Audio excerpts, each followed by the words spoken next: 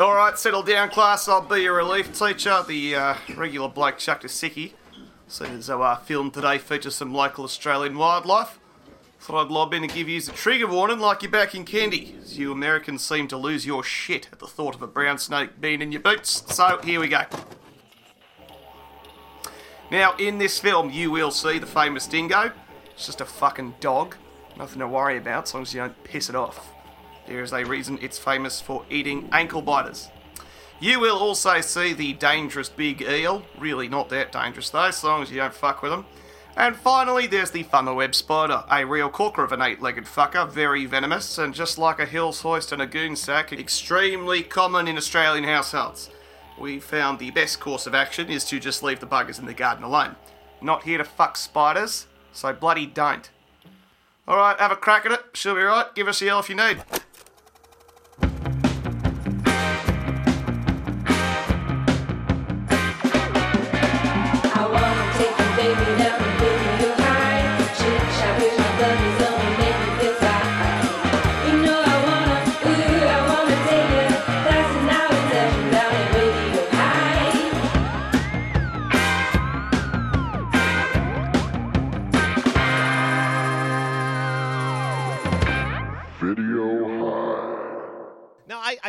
That is like such a crazy show to me because... All right, guys. Let's settle down now, class. Today, we have a guest speaker who's sharing a very exciting opportunity. So, I'm just going to go ahead and turn the floor over to Mr. Brad Idea.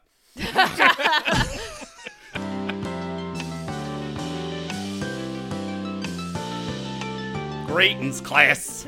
I'd like to get you all in on the ground floor of my new state-of-the-art housing development. You're actually going to be getting in below the ground floor. You're getting more like the dewy concrete sewage runoff cave of this deal. It's very exciting.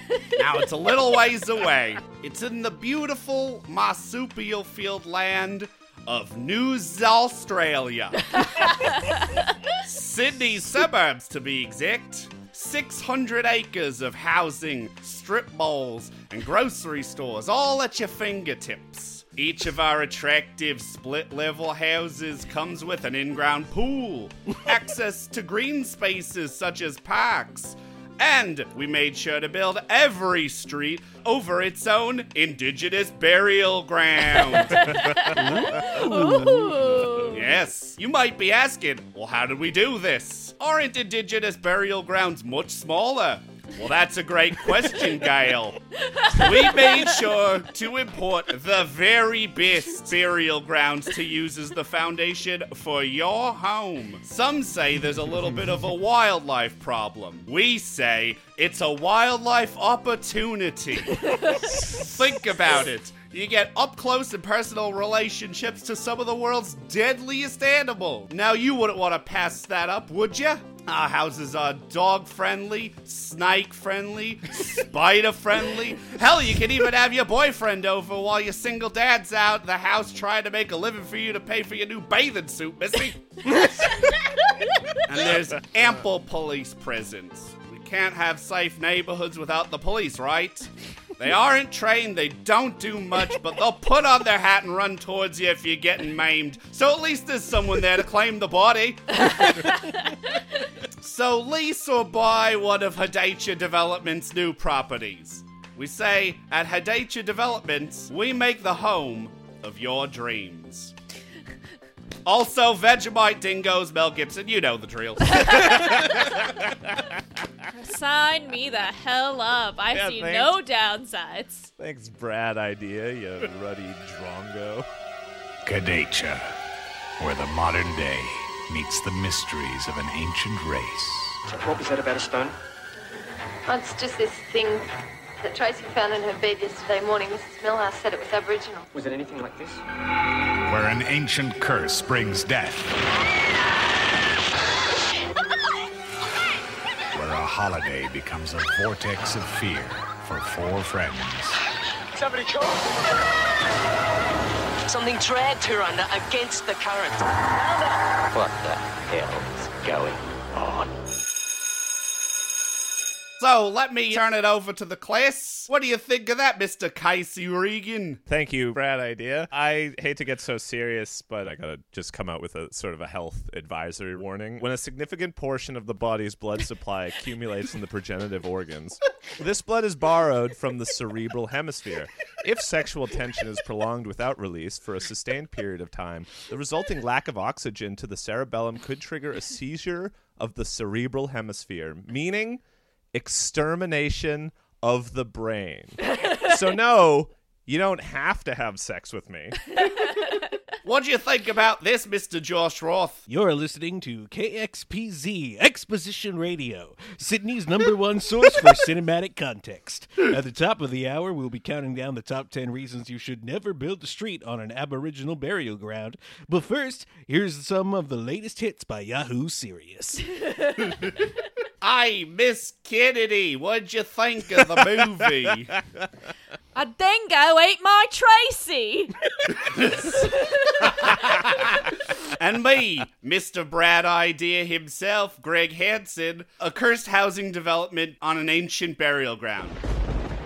I bet you can polterguess where this one's going. Heyo, matcha. This movie ruled. Yeah. This was really good. I loved this so much. I was shocked by how much I enjoyed this film. I got this like amazing sense of being a late 80s teen in Sydney, baby. I felt like I really 35-year-old teen in Sydney. Yeah, sure. Man, Gail, I thought was her father's girlfriend until they specifically said, "Hey, daughter, hey, dad."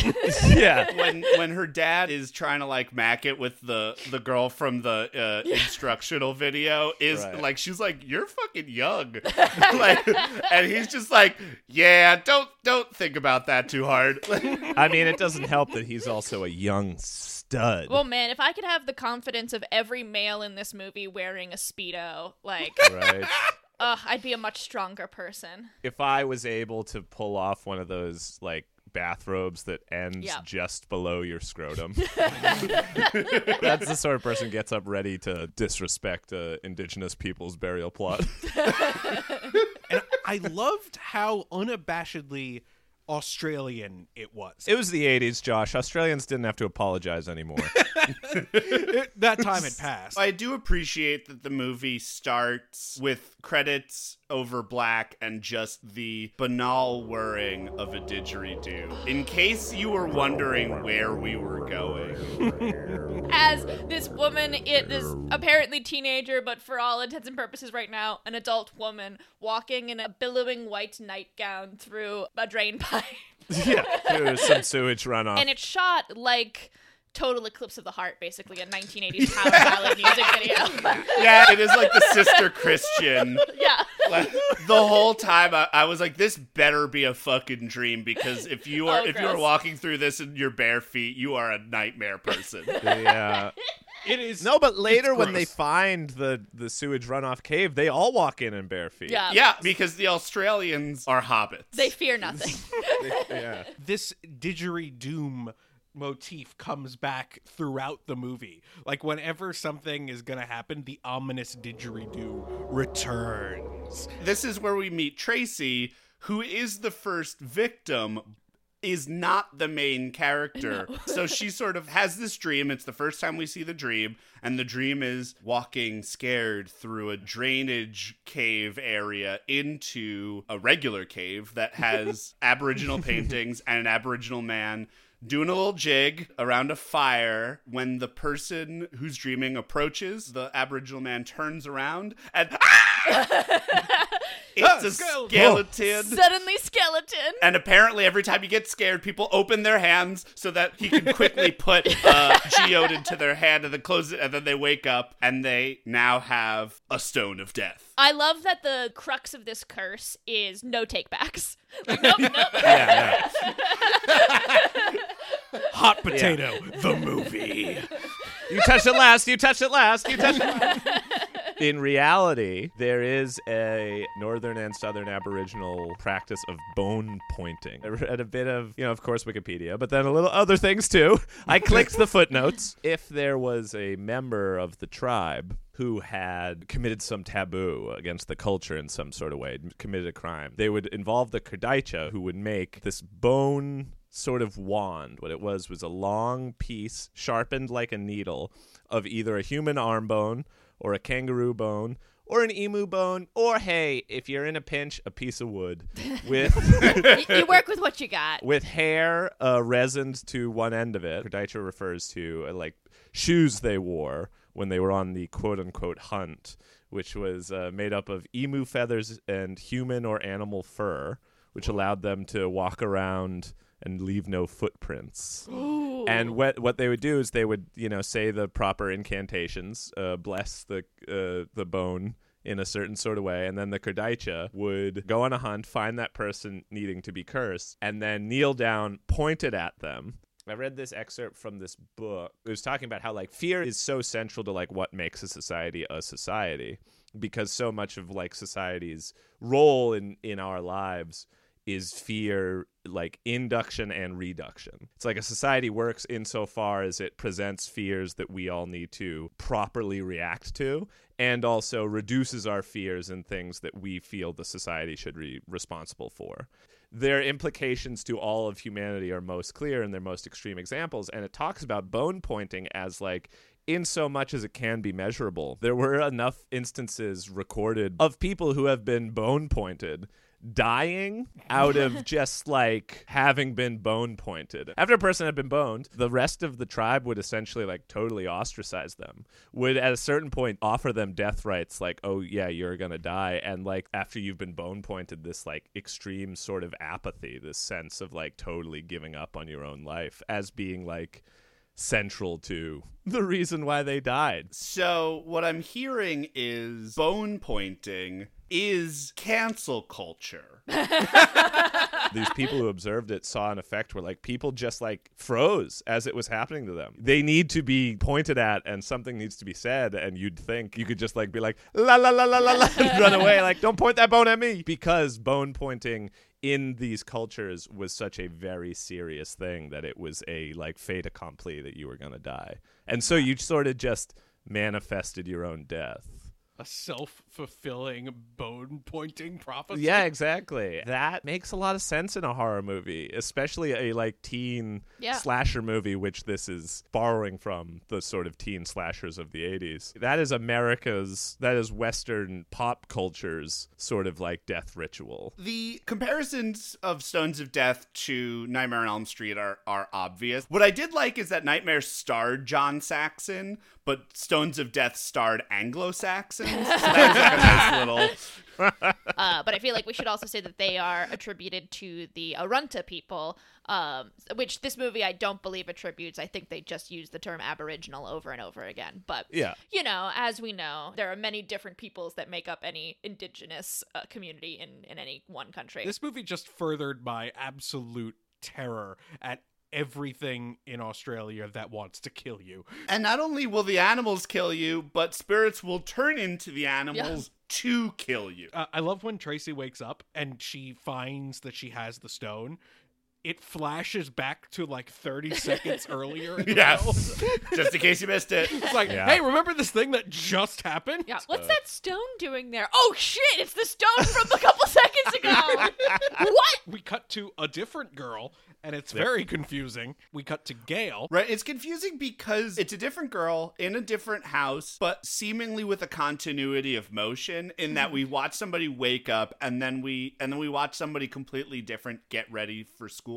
And we didn't get a really awesome look at Tracy, nor do we really get an awesome view of Gail. And especially with the fact that they're all young white women getting ready for school wearing the same clothes. The school uniforms don't help. We cut from Tracy waking up to a woman's foot stepping into dog food. So you would not be crazy to think, oh, Tracy got out of bed and then stepped in dog food. But no, it's Gail, this other girl who will be our protagonist for the rest of the film. Her dad's there, and they have to establish that it's her dad because they are, as we said, 5 years apart. Yeah, relatively age. the same age. Right. They established the hell out of that dog. They really Hannibal. When we start to realize that the Kadaicha man is willing nature to kill people, I was like, Hannibal gonna kill Gail. Like, that's where we're going with this. And when they don't, I was like, what the fuck what were you doing? Why did you name the dog Hannibal if you didn't want us to think that?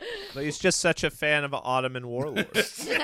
We start to establish the fact that Gail and her dad have an uncomfortably weird relationship in that he is trying to be young and hit on his coworkers in front of her. Greg, the music he was listening to. Dad, do you have to do that? What? Act as though you like that music. Well, I do. Why, don't you? That's not the point. You're a bit old for it. You know, I'll boogie you into the ground any day. No, it was awesome. It was like the Pete and Pete opening intro music. Yeah, it was very Polaris. And this is the first instance of KXPZ, Exposition Radio, where we get a bunch of exposition. But can you call it exposition when none of it has any bearing on the plot? Because I wrote it down like it did, because they're talking about they think a Gain is responsible for 6 other attacks in 22 days. And I'm like, cool, that's going to be important. But it's not. It's just white noise. Emphasis on white. I wasn't even sure what you meant by radio exposition jokes. I don't remember it at all. But maybe it was like early Kadaicha Kills. Is that the sequel, Kadaicha Kills? Kadaicha Kills. As the movie goes on, these people lose their friends and get over them in very quick... Like we don't know how many murders the Kadaicha has already committed, and they've, as a town, just like totally moved past it. Live fast, die young, Casey. True, you know? right? I mean, it's a development. Every house is exactly like every other house. You know, you die, the next every death is like every other death. You just get a new lease going. Gail gets ready for school, leaves, gets in some guy's car, her boyfriend, whose name do we ever get? Mike. No, Matt. It's Mike. Yeah. No, Matt. Matt. God damn it! How are we supposed to keep track of of all these white man names? It doesn't really matter so much. It doesn't at all. It's inconsequential, which is interesting. I did find Matt is a like hugely sympathetic character for me. Matt is getting railroaded at him and Gail are an item, but he seems to just be for his car. Do you have to drive like we're in the Indianapolis 500? I'm trying to write here, Matt. Sorry, Trace. And they really don't respect his music. There was a part of me that was like, when at the end he has been possessed by the Kadaicha, I was almost like, hell, Revenge of Matt. Like, if we could get the Aboriginal Revenge and Revenge of Matt in one fell swoop, I'm happy. This is a good movie to me, baby. They didn't like his beach rock and roll.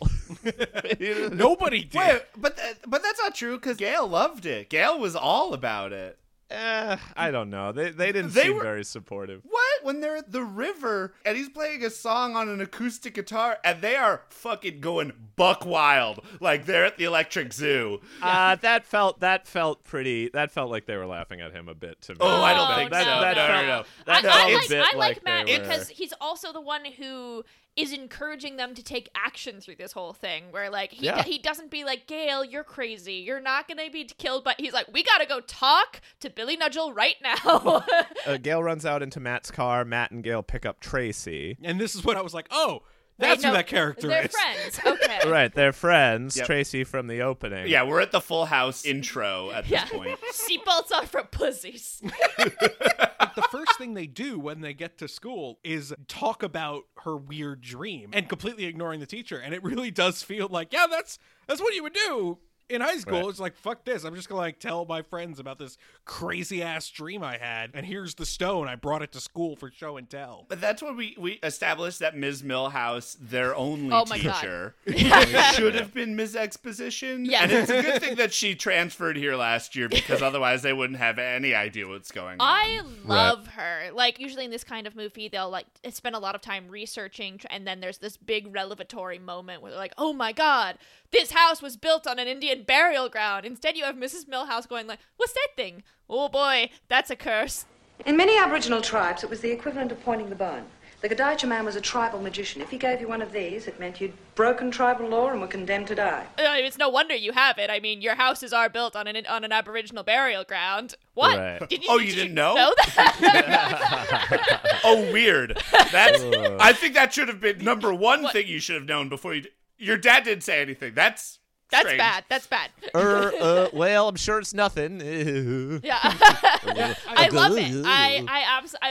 I love her knowledge. I love her delivery. I love that we're not wasting time. No, honey. No, honey. Only if you have a dream where the Kadaicha man gives you the stone. She's trying to be Will helpful. you definitely die? No.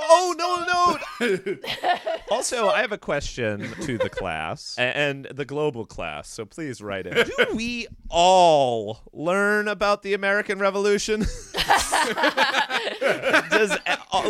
As a planet species, are there Arunta Aboriginal lessons being given on like Lexington and Concord? Like, it just felt crazy because the one bit of teaching we see while our main characters are still like chatting in the back is just the teacher going, The American War of Independence. like, that's what history class is you just list all the wars there's ever been, and then she says, okay, that's it for history, everyone. Feel free to lose all interest in this subject till you're over 50 and bored. So as we cut away from Trace contemplating her mortality, we cut to her then making out in the backseat of a car with her boyfriend. her getting a different bone pointed at her. Oh. Tracy is dry humping her boyfriend, and then they call into the bush, pun intended, and their friends come out who have also been dry humping in the bushes. No, not in Australia. I am not dry humping. Yeah, which is in strange any- also. Oh my God. I don't know about you guys, but my high school experience was not, hey, let's go be alone somewhere with our friends. This is where the movie is quite interesting in that it is an Australian movie and it is heavily dominated by Australian folklore. And this is where you can tell that the movie is made for an American market, or at least is completely underscored by puritanical values. The movie is horny as hell, and everyone who dies has had a sexual experience in the movie. Not Frankie. He's a nerd. Frankie, when he's at the library, is told where the quote-unquote rude magazines are. All right. And not to stain them. And he kind of is like, oh, yeah, sure. And then, like, as the friends leave, he has a moment where he's like, there is so much phallic symbolism and so much overt sex. Most of the time it's like, if you have sex, you will die. And this movie is like, everyone has sex and they will die. But we won't see any nudity. That's pretty true to life. Yeah. It's pretty true to life. Everyone has sex and everyone will die. I mean, correlation, causation, you decide. In American horror movies, the idea of living without consequences is a punishable thing. All the kids are free and like live without abandon. They don't follow the rules of the school, parents, nothing. And for that, they are punished. It's weird to think of the pre-scene where like Tracy and her dude and the other two people show up at this makeout spot and have to like decide who gets to do it in the car and who has to go like outside. But in terms of teenage amour, that's not the weirdest position I was even in. That would be the reverse cowgirl. That would be the weirdest position. That's the upside down catamaran. Yeah. Yeah, exactly. We call it Charlemagne's regret. Tracy is not long for this film, though. I just want to say though, I did like the. I don't know. Casey will have no segues back to the plot. Yeah, make it hard for me to edit. Well, we can't move on to Tracy's death without talking about the death that millions of men go through every year when they are left unsatisfied by the frankly selfish and culpable women who refuse to fuck them. Expiration of the brain. Expiration of the brain. Expiration of the brain. That was the truest thing I think I've ever seen written for a high school character in a movie ever. Take blue balls, but please make it deadly. If sexual tension is prolonged without release over a sustained period of time, the resulting lack of oxygen to the cerebellum can trigger a seizure of the cerebral hemisphere. Meaning? Expiration of the brain. In your case, Tang, you would notice.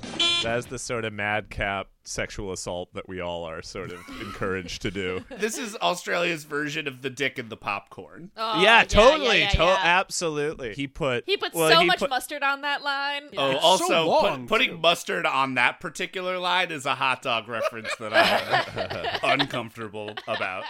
He also put the same amount of research and academic vigor into trying to force her into have sex as I did into the like Kadaicha diatribe I just went off on. Like that, like he did some like mid-level Googling for that.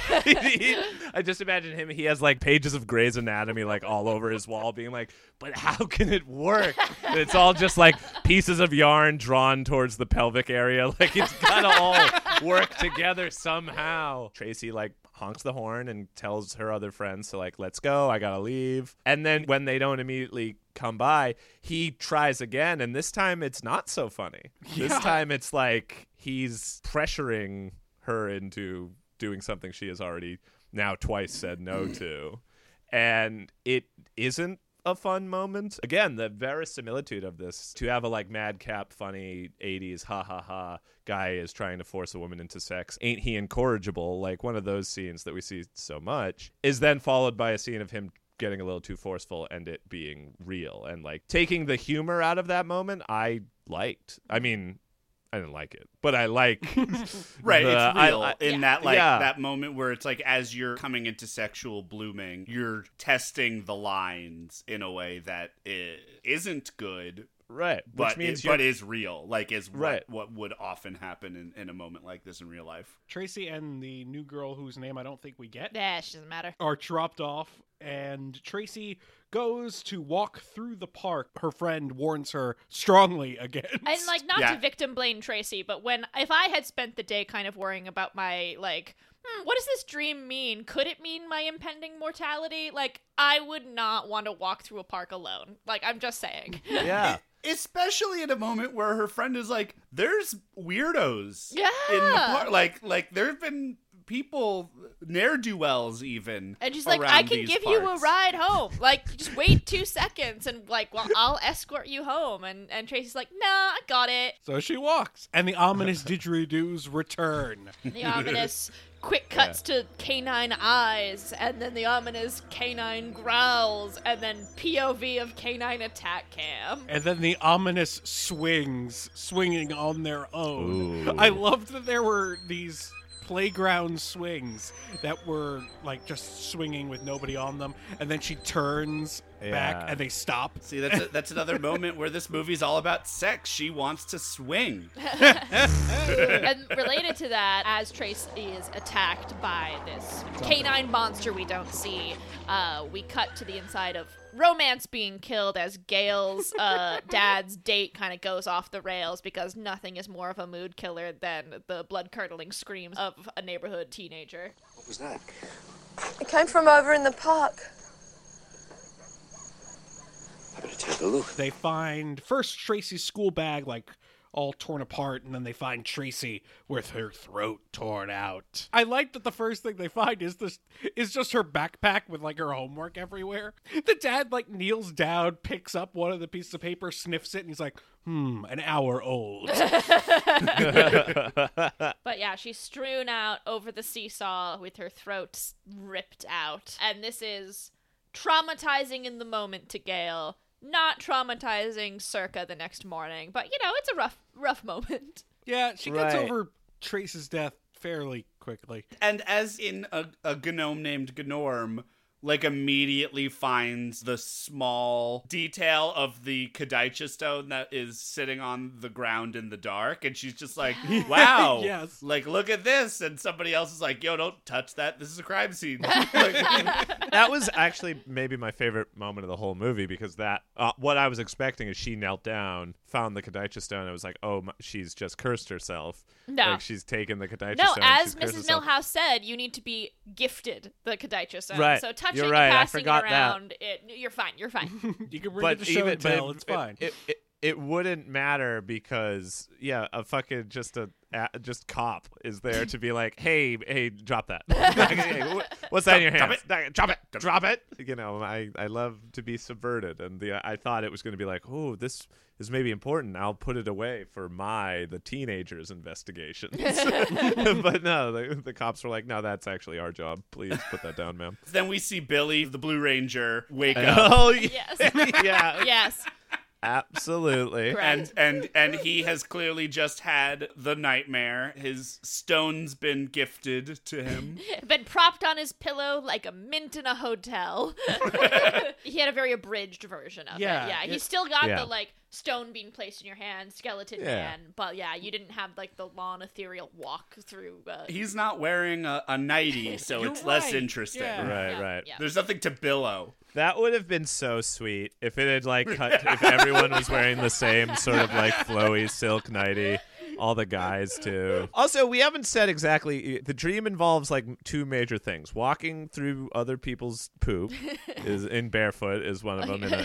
You see a dance troupe. Yeah, you see a dance troupe. It is actually a dance troupe. It is a dance troupe. Is it Right. really? In the credits, it says Aboriginal dancers by the Aboriginal Dance Troupe. That's awesome. Oh, that's great. The troupe, though, only really gets one move. They get to Vogue, and then they are assimilated into the living force. You've talked about the Kadaicha Man does a little dance, a little jig of himself. In the movie, we are explained it also. Like, we see at least the remnants of some kid being like, and then he put a crystal in my hand and had a scary face. Like, understanding that, like, everyone who has that dream has explained to all their friends exactly what the dream is. Yeah.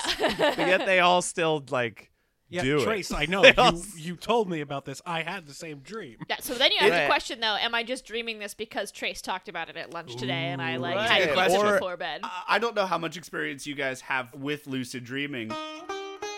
But I've had moments where I've thought that I've lucid dreamt, but it always returns to me that I'm like, am I lucid dreaming or am I having a dream that I'm lucid dreaming? Like is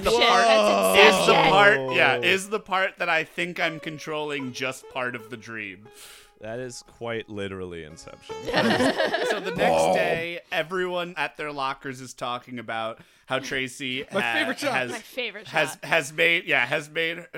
her untimely demise. Our friend died. Right. I know. And it is a great moment when Frankie literally appears from beneath them. He pops up from beneath frame. It's amazing.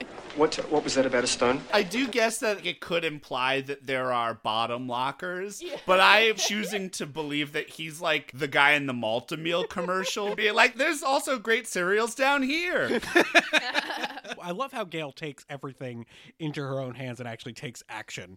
Because she runs to the teacher, she runs to Mrs. Milhouse and asks about the stone, and this is when she confronts her dad about it. I love his response, though, when she's like, you never told me it was on an Aboriginal burial ground, and he just says, you were never interested. I felt her indignation was true in that it was unearned. Like, I'm not saying that the dad is right in this story. He is not. But, like, all these, like, little prep school kids being like, how dare you build on an Indian burial ground? It's like, do you know what keeps you in fucking chinos, you motherfucker? Like, do you understand exactly who is benefiting from all of this misery you are we're putting on the definitely in Aborigines? a private school based on the dress code. So. Yeah, totally. Yeah, the runner in this movie that I found particularly off-putting is how often Gail has to go home to do something. They like have to do these reconnaissance missions for information in like 15-minute spurts, and she's like, I know we've got a few more friends that are gonna die first, so I've got at least 2 or 3 days to figure this out.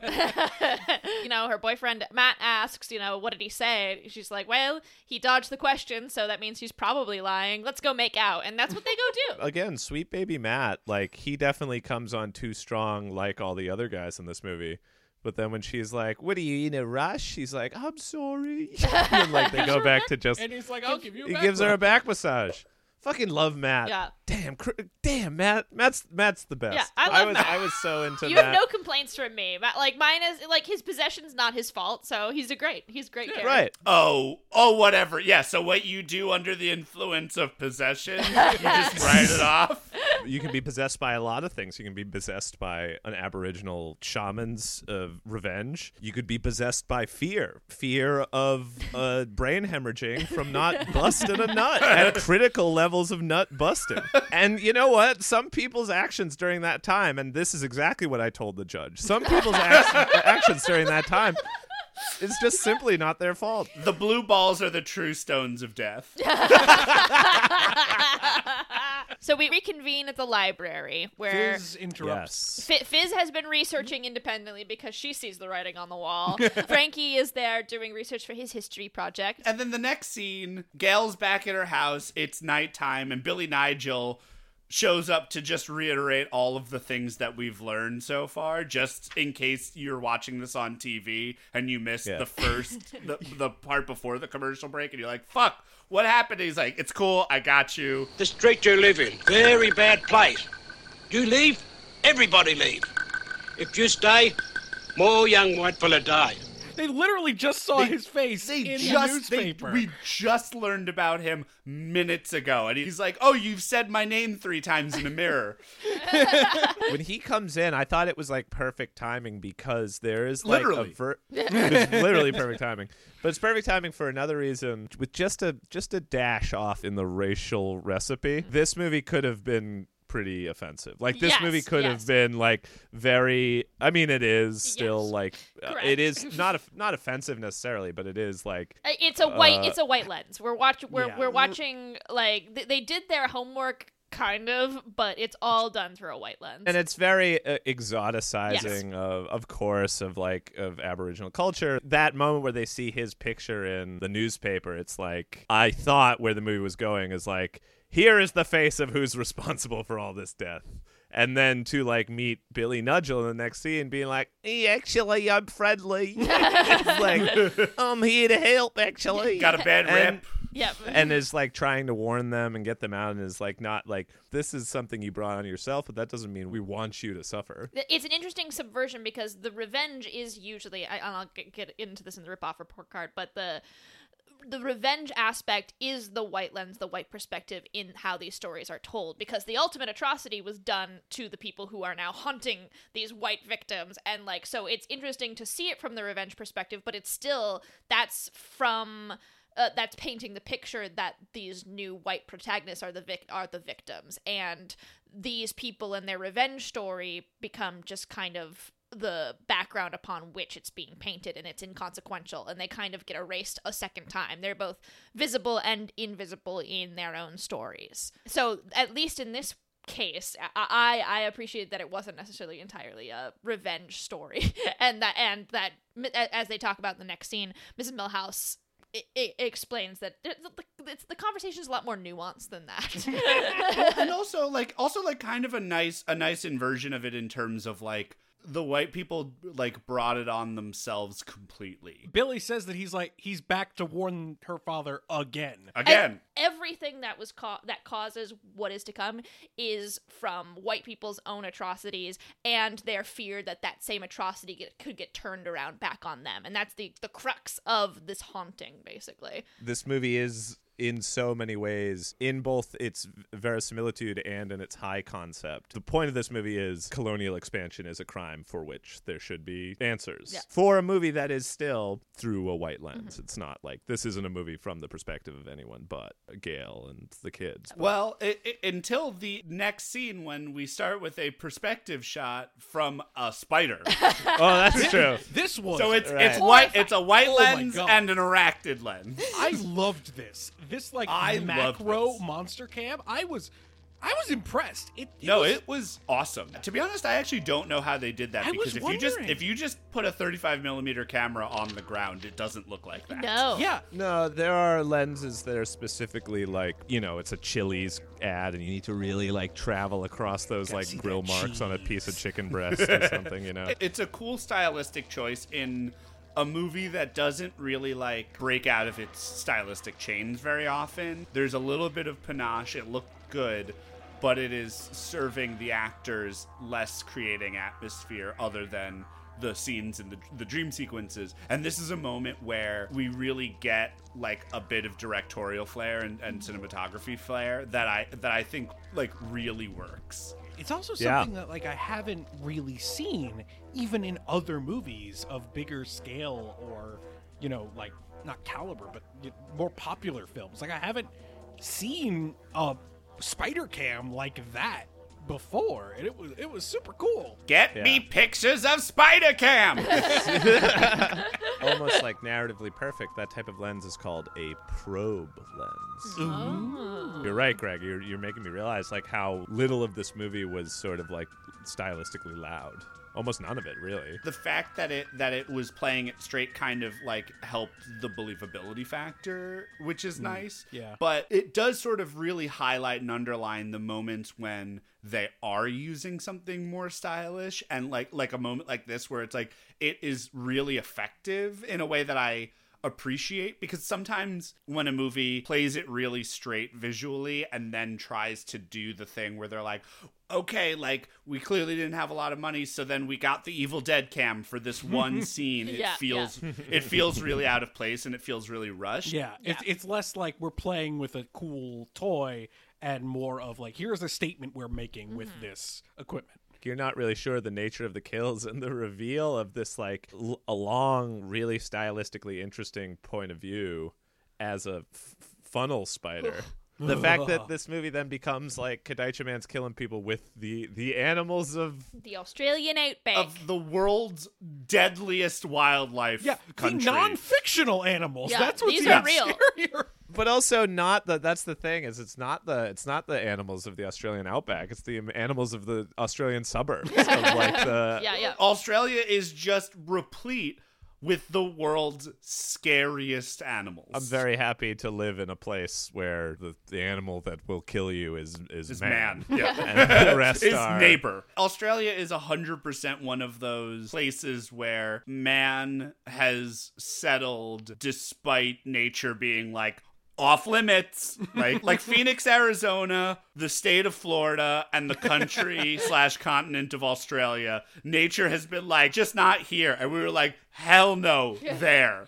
Right. And Australia is really, it's like one big Phoenix, Arizona surrounded by Florida. It's like, that is like really what the place is. We see that the macro lens is this giant fucking spider that leaps onto Frankie's face and bites him in the eye. He bites him in the eyeball. No. But doesn't have to make quite that big a leap, because Frankie, ever the scholar, really gets in there to investigate. Like, what is this thing? I think Frankie gets a lot of characterization in a really short amount of screen time, and then dies the worst way ever in the history of movies. The idea of a huge spider jumping onto my eye and biting the shit out of me is the worst. Like a true nerd dies screaming for a teacher. The fact that it could be any goddamn animal of the Australian biome is like interesting and fun. You didn't know where they were going to go next. And whether like you're alone or not, as like the next kill will also show. Right, and different Right, is a than, like, croc going to eat someone? Is like a kangaroo going to like punch someone to death? Is a koala going to rip someone's face off? Or like, are you going to contract chlamydia from a koala? You don't know. You just don't know. Are you putting your dick in koalas, Casey? Gotta stop doing that. I mean, if I have reached a like certain dangerous level of backup. Oh, if you're gonna have brain explosion. So now Fizz is having the prophecy death dream. And she knows what's coming, but still kind of goes through the motions for it. There is a level, though it is in a dream, and you're right, we don't know how lucid this dream is, because it could just be they are like pulled towards their fate. They are still pulled towards their fate, whether they are doing it out of just a teenage sense of like, oh, I gotta keep walking, I gotta know what's behind this cave, like what's this all about, or like that same Bloody Mary Candyman thing of like, don't say this word in the mirror, and you're just like, oh, I gotta say the word in the mirror to see if it's real. I gotta watch that Ring tape. All my friends have seen it. I don't want to be the only one without something to say around the water cooler on Monday. There is like a level. If that was truly the plot of the Ring. FOMO. It's just like, listen, I know my friends are dying, but it can't be that. I just gotta watch it. Oh no, it's people cutting off their dicks. Yeah, you don't want to be left out of the chat at the office the next day, so you gotta watch the. How about that girl in the well, right? Didn't see that coming. And then in a week, there's still like 2 people left in the office, and one to the other is like, I knew you didn't watch it. I knew you fucking did it. Then Miss Milhouse, after they find Frankie, she like confronts Gale and Matt and tells them a little further explanation about the Kadaicha, but also to hey, let's not go shouting around at all these like rugby pubs and yes. Again, talking about the subversion of it all. That like. Yes, Mrs. Milhouse is concerned that clearly there is a curse, it is real, and it is killing her students methodically one by one. But her bigger concern is like, listen, if you tell people, specifically white Australians, an Aboriginal curse is killing their white teenagers, we are going to have a bad string of hate crimes, and like you can't have this blood on your hands. It is a baffling scene, though, just cinematically speaking, in terms of the sheer amount of information that can spew from one character's lips in such rapid succession. It really felt like they had shot the entire rest of the movie, and they were like, oh no.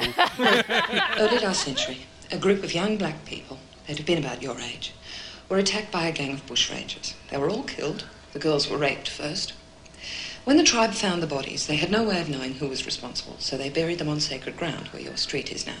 And then in understandable anger, they attacked a nearby white settlement. The next day, whites from all over the country banded together in an armed hunting party, probably including the bushrangers who'd started the trouble in the first place. They hunted the tribe down and shot dead every last man, woman and child. Now, if people were to get the idea that Aborigines were responsible for what happened to Frankie and Tracy, then we'd have history repeating itself. That's why I want you to be careful what you say. Am I talking fast? It feels weird that I'm talking so fast. It was a bit like she explained Kadaicha and then needed to explain the side effects of Kadaicha after that. Like, ask really, your doctor like a if warranty. Kadaicha's right for you. The police are now tailing Fizz, her boyfriend, Gale, and her boyfriend. Because even though they don't have evidence, like, this is a string of teenage murders, I guess we'll, Something's gonna happen.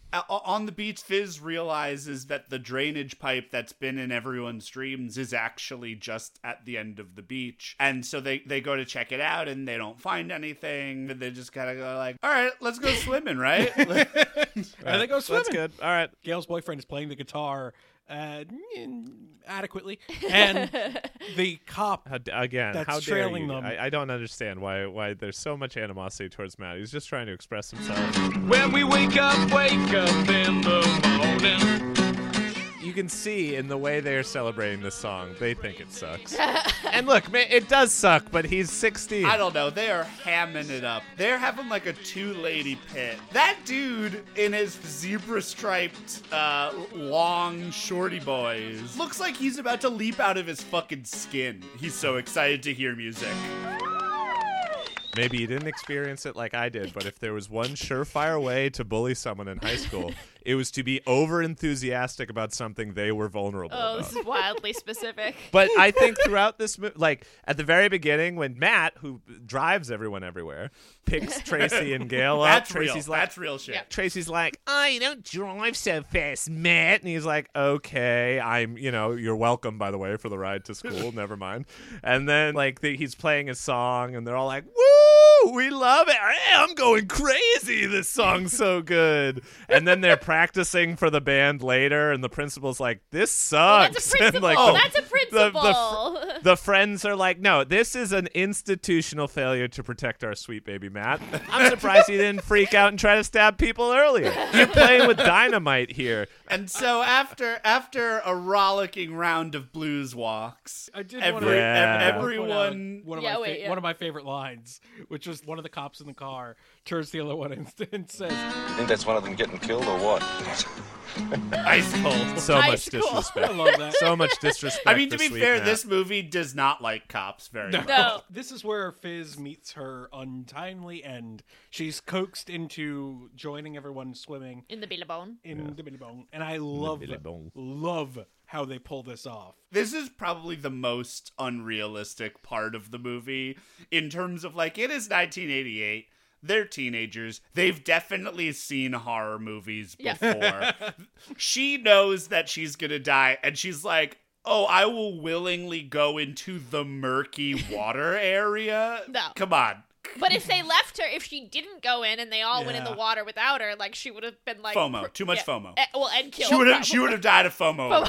If two of my friends had just died violently, I think I'd take a day off from going to the beach and playing fucking That Thing You Do on the acoustic guitar. I'd be like, guys, I'm not really in the mood. I think I'm going to stay home, actually, today. Yeah. But they all get over it. They all want to keep living. Yep. Which Fizz hangs a lantern on. Like, earlier in the film, she does go to Gale. She's like, your best friend died, like, yesterday. Are you okay? She's like, yeah, no, it sucks. I feel really sad, but what else are you gonna do? Like, I'm just...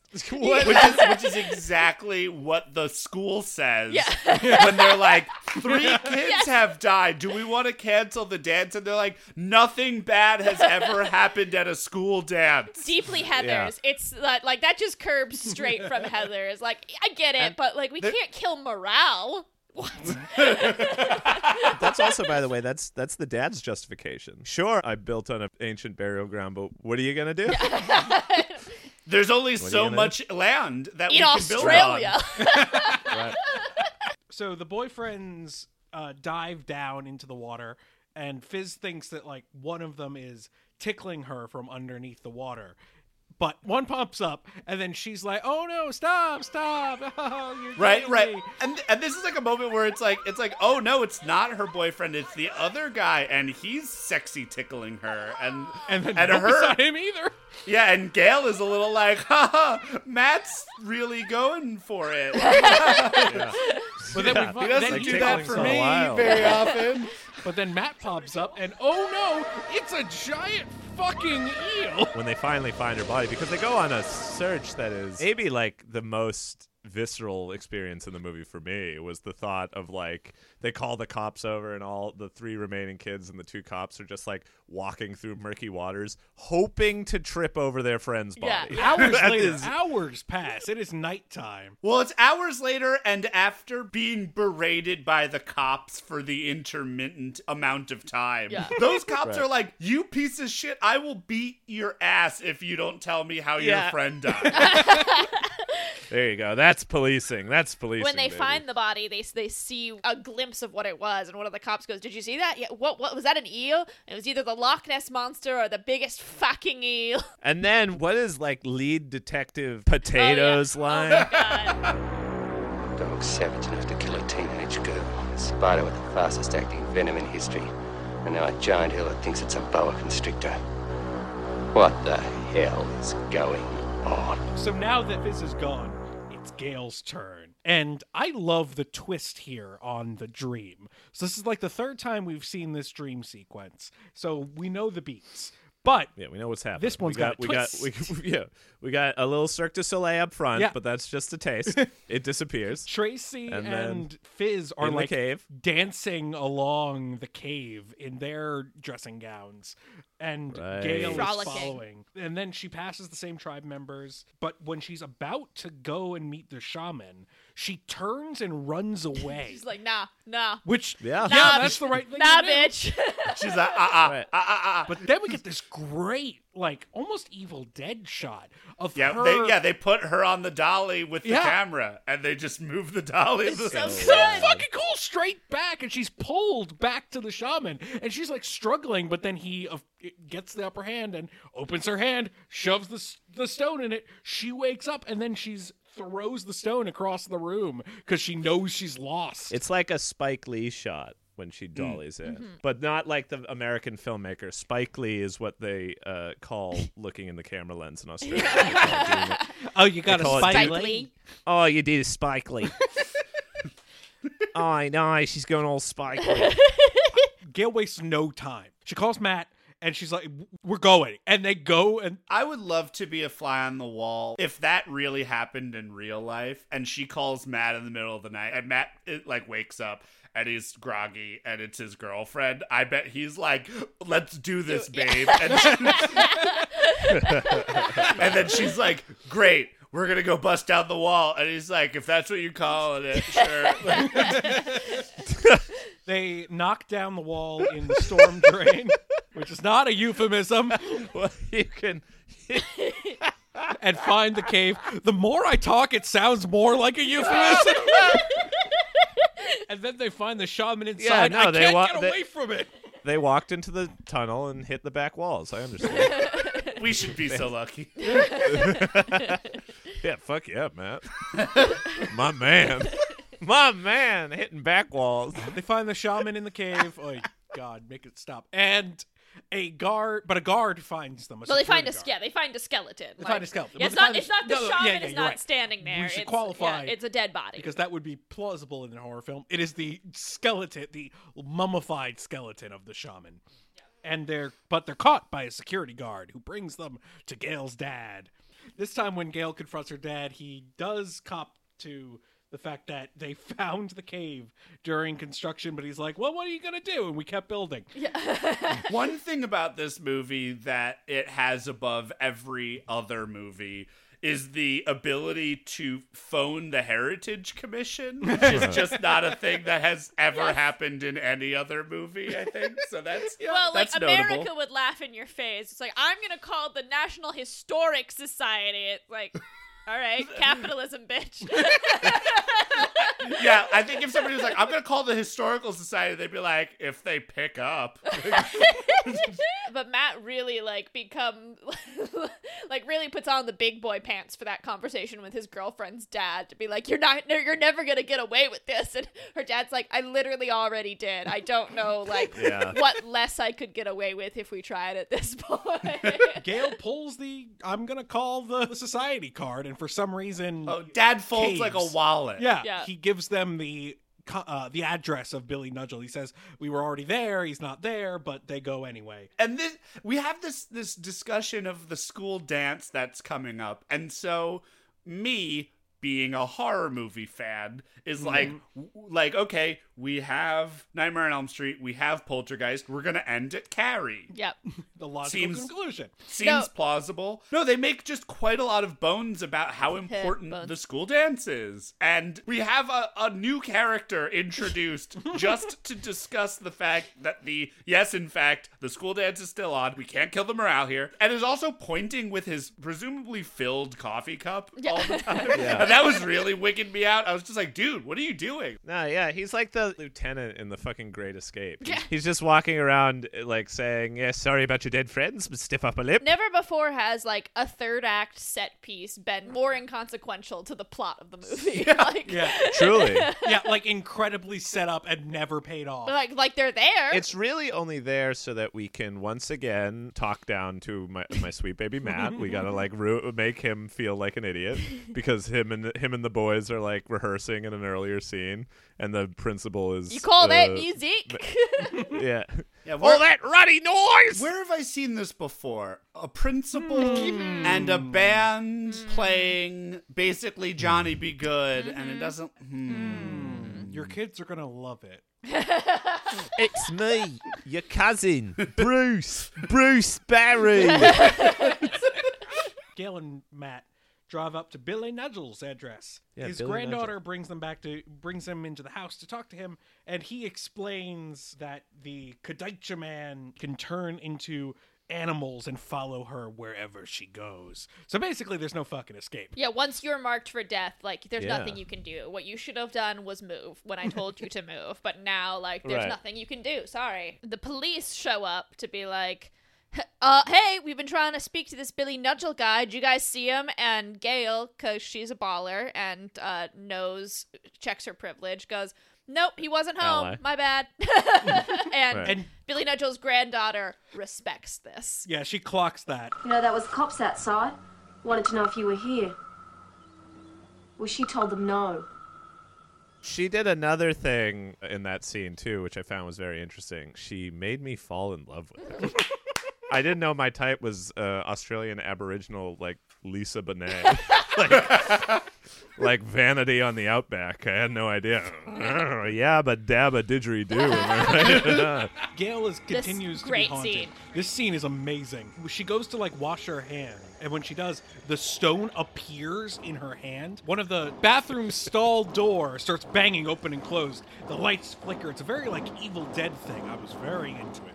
And then a hand reaches up from the drain and grabs her foot. But before that, we do have drain POV shot, which in a horror movie is never good. No. I love she turns around and she sees Fizz and Tracy all bloody and dead talking about what they're going to wear to the dance. Yeah, it's like a little American Werewolf in Sydney. What are you going to wear tonight?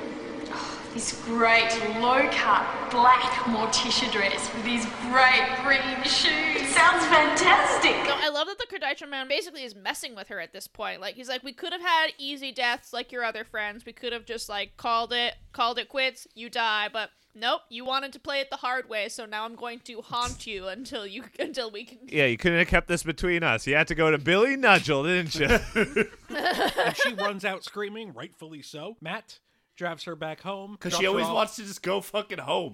Yeah. So she's like, home is the problem, so I need to be closer to it. And he's going to go get help from Billy Nudgel. He's like, fuck this, we're getting Billy. Billy agrees to help, and he has the other boyfriend, whose name I never got, follow him on foot through like the bush, while Matt is going to drive over to the house. And we spend like a long time on Matt's face while driving, which will come back later because something's happening to Matt. It's a cool shot. It's pretty cool. It's like a slow push-in. Yeah, it feels very Ryan Gosling in Drive. Like Billy Nudgel and the other boyfriend walk through the storm drain, and they go into the cave. Billy lights a fire and he starts doing the shaman's dance from the dream. And Gail is at home and her dad is kind of grilling her for no particular reason, and because she interrupted him making a phone date. He's like, I'm gonna go feed my dog because that's what I do. And he ends up going into the garage, and as if in To Catch a Predator, all the doors close behind him. Can you have a seat, please? Can you have a seat? Take a seat, please. You said here you wanted to blank on our burial blank. It's made even better when Gail comes over. Oh, yeah. And the dad says, Gail, I've locked myself in. And she says, this door doesn't even lock. And this is when Matt has driven up to the house. He sends the cops away, which is our second sign that something's up with Matt. Gail hears Hannibal's barking, and it like stops abruptly. She goes out to the pool and finds his body floating there. Boo. Well, and we get the scream, like turn on all the lights close up of the thing that we're supposed to see, which is cool. It's horrible, and I don't like seeing the doggo die, but we don't actually necessarily know for sure it was possessed Matt who did it. Maybe Hannibal just needed to come and couldn't. Continuing to be an amazing final girl, Gail just pulls a knife from the kitchen. Not a knife, a saber. This is a knife. Right. Yeah. Gail lets Matt in, but he has snake eyes. Yeah. So he's possessed. And one is like slightly askew. That was so sweet. Matt's been possessed or something. Whoa, that contact is just not in right. He's got one lazy eye as a possessed person. Yeah. And this begins our shining motif, basically, because we've got Matt chasing her around the house with a sledgehammer. We've got, while her dad is also trying to break through the door. Granted, he's not the killer, but the imagery is there. Yeah, he axes through the door. And really the sweetest moment in this whole sequence is when Matt ends up with the knife and tries to stab her, and she fucking deflects it with a book. Yeah! Which is sick. Yeah, knowledge is power. And the knife goes right through the book. He starts to choke her out, and we get an amazing cutaway. Amazing. Yeah, the band is whiffing it right now. because Matt's not there. Their trusted band leader is not there, and the second guitarist who earlier couldn't hold down a riff in C, right? Is just like, I don't know these songs. Yeah, he's like, where did Matt go? Cut back to Matt strangling Gale. Yeah, Matt writes all the songs. He's not there. The other kids are on stage being like, "Please, can we stop performing? What our band member's not here. Can we stop?" And the principal's like, "No, it's necessary for the school. We need to get past this." Billy performs a ritual. Her dad gets out of the garage. He tries to stop Matt, but Matt overpowers him. And then the shaman skeleton bursts into flames. And there's in another cool stylistic choice, it's overlaid with Matt's face melting and then turning back to normal, and then he just passes out. The imagery of the exorcism of Matt was very, very cool. At the house, the police are showed up, and so has Billy Nudgel, and he tells Gale's dad that the rest is up to him. At this point, he's done everything he could do. He's exorcised the demon. If you want this shit to end, this is on you, buddy. Which is kind of great. It's no, you don't get to keep living consequence free. I saved your daughter's life, but it's not gonna stop these guys. I bought you 2-3 days at most. I don't know. Get out of here. And we cut to the storm drain, and we get exposition radio telling us that this entire street has to be moved because of bad foundation. To fucking Dad's credit, man. I was so sure that this was going to be you got to get out of here. The rest is up to you. More people are going to die unless you leave. And then the dad be like, yeah. Right. I was not expecting an entire community to be moved for the sake of, that doesn't happen to white people. Just this once. The cave is cemented over. And as the film departs, where you have a lingering shot. The film departs. Sorry, just the phrase "as the film departs." As the film departs. Shuffles off this mortal film reel. Yeah. Just Josh standing on a seaside cliff, waving a hanky at the stones of death on a ship, sailing away. Bon voyage! Have a nice trip. Arrivederci, bon voyage! Arrivederci! A snake slithers across the trowel. End film! Well, not end film. Cut to end credits with a song that sounds like Hootie and the Killer Blowfish. Right. 16 summers, call that a lifetime. Also in Australia, Killer Blowfish, obviously. I come from a land down under, neath my house where you plundered my culture and it made my bones in to stuff that'll kill you with a scorpion. So this is me, Mr. Brad Idea. I'd like to introduce a guest for our Rip-Off Report card, Ms. Jamie Kennedy. The Stones of Death Rip-Off Report card is brought to you by the Kangaloola Funeral Home and Mortuary. Don't be caught off guard by end-of-life plans. We've got your down under covered. The Indian burial ground trope is a motif that runs so deep in film history that it sometimes is even attributed to classics that never evoked it. In an example of the Mandela effect, many people believe the movie Poltergeist was one of the originators of the trope, despite the fact that the film explicitly says the house isn't on top of an ancient tribal burial ground. Yep, it's just a cemetery. But that collective misunderstanding just goes to show how prevalent the trope is in our consciousness. But what is its history? The Indian burial ground, or IBG for short, trope is generally traced back by horror fans to the 1977 book The Amityville Horror, and later the 1979 film adaptation. In the book, the owners of the house, the Lutz family, claimed that their house was built on some sort of sanitarium used by the Shinnecock Indians, in which the sick and dying were imprisoned to die horrible deaths. Claims that the Amityville Horror was based on a true story gave the IBG theory legs and skyrocketed its popularity as a plot device in the late 1970s and 80s in a handful of horror properties, including The Shining, Kubrick's version, Pet Sematary, Silent Hill Revelation, and the 1983 B-movie Scalps. The problem, however, besides it just becoming a crutch for hand-waving away the origin of spooky scaries in horror films, is that it's not a real thing. Pre-Columbian peoples identified as hundreds of totally different communities, families, and nations without many similarities between them, and there was no universal concept for the burying and treatment of the dead, or an IBG. Some communities held higher reverence for the dead than others. Some communities held the belief that hauntings can arise from the mistreatment of the dead, but this is also a superstition shared by other cultures from the Thai to Ashkenazic Judaism, so there's nothing particularly quote-unquote Indian about it. In fact, with the Amityville Horror, although all land is native land, the Shinnecock people lived on the opposite end of Long Island from where the house was built. Also, the Montaukett Nation, closely related to the Shinnecock, have repeatedly denied anything like the sanitarium ever existed, and from what's known of Shinnecock myths and legends, they didn't appear to have any notable burial ghost myths.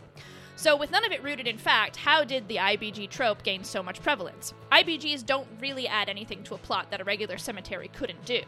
Native writer Terry Jean gave 5 possible theories in her essay, Another Indian Burial Ground, Please. 1. That's a fucking great title. Sick. 1. The IBG plot worked in one movie, so keep writing it as long as it sells. 2. Graveyards are well marked, while an IBG could be anywhere, a writer's plot contrivance dream. 3. A native villain plays into stereotypes that have been around since colonization. 4. People are afraid of what they don't know. And 5. Fear and guilt, stating, quote, Indians are so incomprehensible to whites as to seem virtually magical, which is scary. And of course, many post-Columbian immigrants harbored massive unresolved guilt over the fate of the pre-Columbian peoples and feared retaliation. American consciousness of indigenous communities hit a relative high around the time of the Amityville Horror as well. The book was not long after the famous Crying Indian anti-littering ad of the 1970s, which shifted the perspective of the American Indian from the fearful savage imagery to something more akin to a survivor. As the trope emerged, so did many organizations such as the American Indian Advocacy Group and the Trail of Broken Treaties. The Indian Civil Rights Act was passed in 1968. In 1978, the American Indian Religious Freedom Act reversed the outlaw of specific practices and ceremonies. The sudden allowance, at least on paper, of practices that had once been seen as too mystical and esoteric, at least to white perspectives, led to a rise in the exploration of fear of non-monotheistic religions and beliefs in cinema. Indigenous peoples were collectively on everyone's minds, and thus fiction latched onto it, albeit all entirely from a white perspective. Again, Terry Jean explains, Americans know that atrocities were committed and hundreds of nations were obliterated or nearly obliterated. Retribution is feared, and some people may believe that the ghosts of those who died to this nation's invasion and European takeover will one day come back to get their revenge. So if this tradition of exacting atrocities on indigenous peoples and then fearing retribution is as American as well, exacting atrocities on indigenous peoples and then fearing retribution. How do we see this trope evolve and emerge in other countries' national cinema? It takes shape in the form of other oppressed peoples or others. Familiar plotlines such as The Curse of the Pharaoh, Gypsy curses, voodoo, and the African burial ground trope. There is no shortage of sources for horror films that can center the fear of other for white protagonists. Australia, the country behind our movie today, is a particularly interesting case study. Australian horror movies were largely non-existent before the 1970s, and since then have struggled to gain acceptance with local audiences. 2005's Wolf Creek was the first genuine Aussie horror to score major domestic commercial success. The reason for this is from 1949 to 1968, almost every horror movie was banned in Australia, so there was no incentive to make them. Horror in America and Europe drew on authors such as Edgar Allan Poe and Bram Stoker, with stories that drew from rich folklore and centuries-old superstitions, traditions you don't get in a sparsely populated land that only had been settled by Europeans in 1788. Tales from Australia instead focused on pioneer life in harsh landscapes and isolation.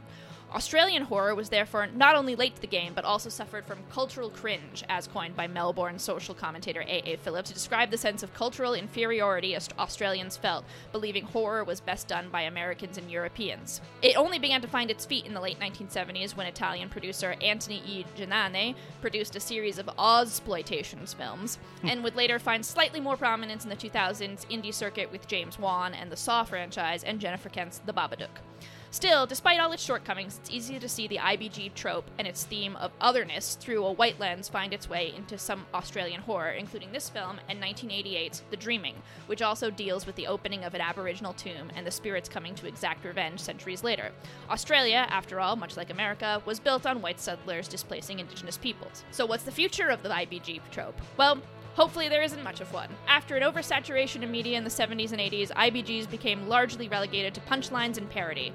And that's probably for the best, as in mainstream cinema, it renders Indigenous people both hypervisible and invisible. Although the stories on the surface are about them and the atrocities committed upon them, at the end of the day, whiteness is centered and their stories are relegated to how they impact white people past and present. In her essay, this essay was not built on an Indian burial ground. Writer Ariel Smith... Man, they got good titles for these essays. They nailed these. Yeah, wow.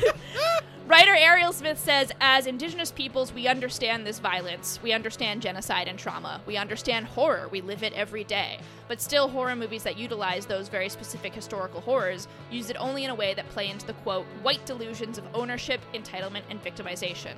That whiteness is a standard that is disrupted or haunted by otherness.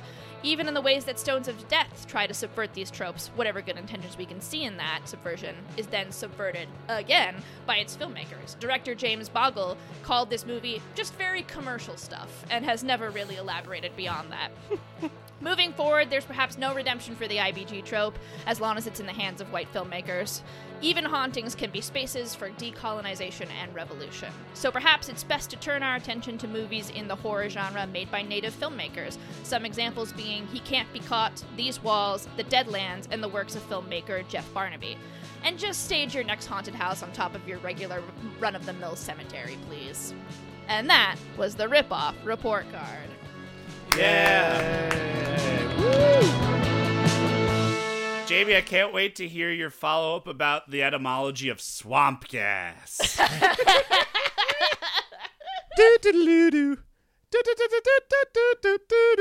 I come from a land down under, neath your house, 'cause you plundered my culture to make your backyard. And guys will die if they just stay hard. So don't stay hard. Rip off. Rip off report card. Rip off. Rip off report card.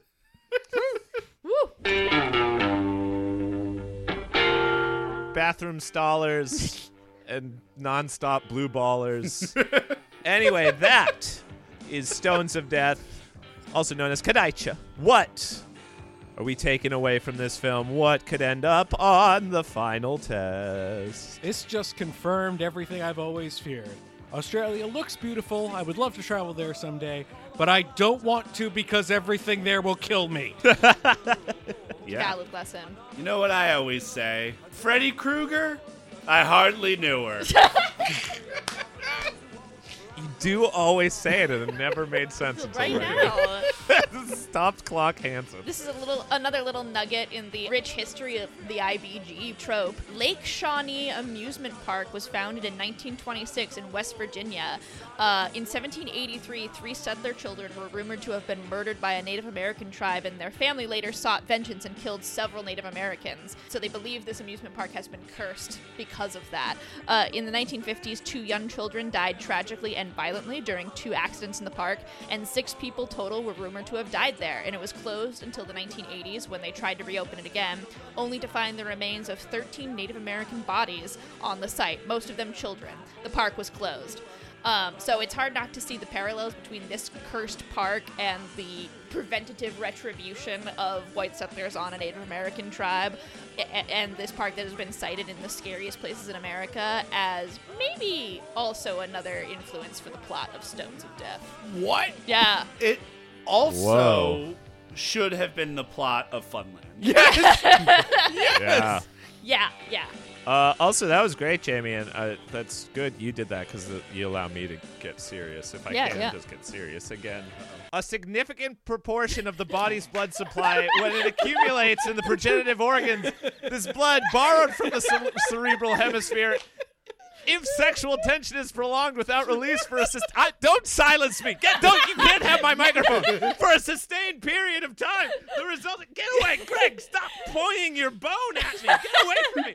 The resulting lack of oxygen to the cerebellum can trigger a seizure. Casey, you need to stop. Casey. No, wait, no! Don't let me finish. Let me finish. It's deadly that's if the I point. don't finish. I'm not gonna let you finish. No, please! You're killing me. You're killing me. Well, you've just been bone-pointed by Stones of Death, aka Kadaicha. Thank you to Seth Applebaum of Ghost Funk Orchestra, and Gabriella Tessitore of Scout Harris for our theme song, Ann Shearer for our logo, Justin Ferraro of The Rizzos for our bed music, and we'd like to extend a personal thank you to our relief teacher, John O'Field. Music in his section was performed by Tupaga Wiradjuri, an Aboriginal tribe, artist and musician Lewis Burns. Tune in next time for the unlikely mashup of young Tobey Maguire and old Mickey Rooney in Revenge of the Red Baron. Thank you from the whole Video High crew, Casey Regan, Jamie Kennedy, Josh Roth, and myself, Greg Hansen. Listen on Spotify, Apple Podcasts, or wherever you get your podcasts. I've always said first step towards true anti-colonization is to kill the tan, virile, kimono-wearing real estate developer in your mind. In your ear. Podcast Network.